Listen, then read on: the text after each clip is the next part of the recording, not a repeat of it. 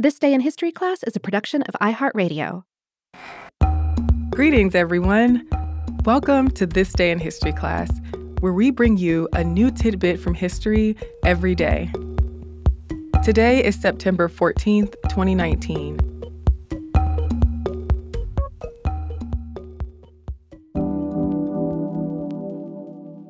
The day was September 14th, 1921.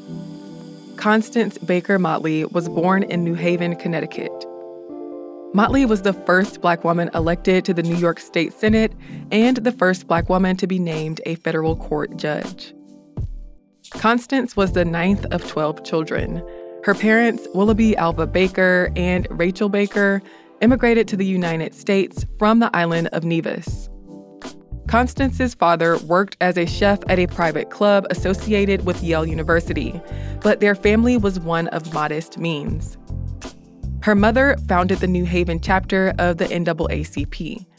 Though there were not a ton of Black people in New Haven when she was a child, Constance learned about Black history through her church.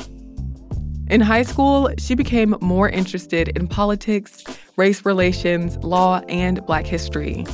During this time, she served as president of the city's youth council and secretary for New Haven's Adult Community Center. When she was 15 years old, she decided she wanted to become a lawyer. She graduated with honors from New Haven High School in 1939, but she could not afford to pay for her college tuition.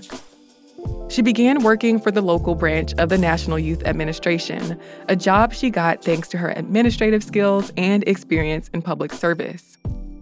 After a philanthropist named Clarence Blakesley heard her speak at a meeting, he offered to pay her way through college and law school.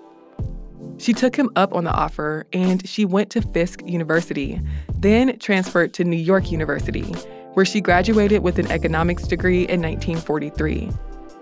3 years later, she graduated from Columbia University Law School.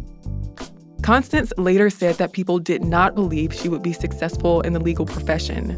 But in her last year of law school, she was selected to be a law clerk for Thurgood Marshall, the chief counsel of the NAACP Legal Defense and Educational Fund, or the LDF. Over the years, Marshall would become a mentor to Constance. At the time, the LDF was challenging the separate but equal standard that said public accommodations could be racially segregated as long as the facilities were equal. In 1946, she married Joel Wilson Motley, a real estate insurance broker, and they later had a child. She stayed at the LDF for 20 years, becoming assistant counsel and then later the organization's principal trial lawyer.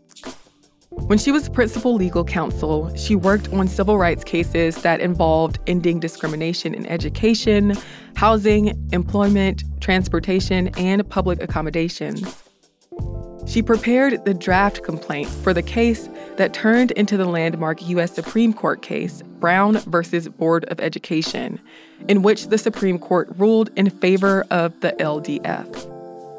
And Motley would go on to appear in state and federal courts around the country to argue cases on segregation and issues raised by Brown v. Board.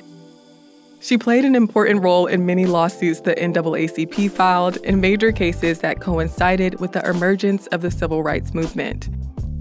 From 1958 to 1965, Motley was also a member of the New York State Advisory Council on Employment and Unemployment Insurance. After the death of activist Medgar Evers, with whom she had worked closely, she resigned from the LDF and turned to government work full-time.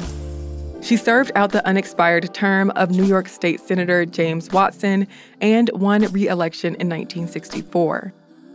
In office, she remained focused on housing, employment, and education. In 1965, she was elected president of the Manhattan Borough, becoming the first woman to head any of the 5 boroughs. And the next year, President Lyndon B. Johnson named her a judge in the U.S. District Court for the Southern District of New York. Conservative judges and politicians protested this appointment, but she was sworn into office in September of 1966. Motley died of congestive heart failure in 2005. Throughout her career in law and politics, she was recognized for being a respected jurist and for being dedicated to fighting for desegregation, civil rights demonstrators, other issues of racism and discrimination, and matters as varied as First Amendment protest rights and sex discrimination.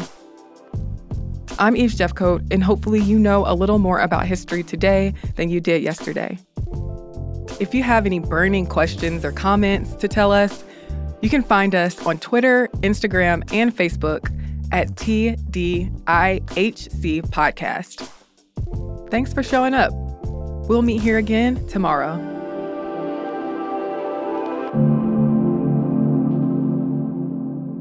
For more podcasts from iHeartRadio, visit the iHeartRadio app, Apple Podcasts, or wherever you listen to your favorite shows.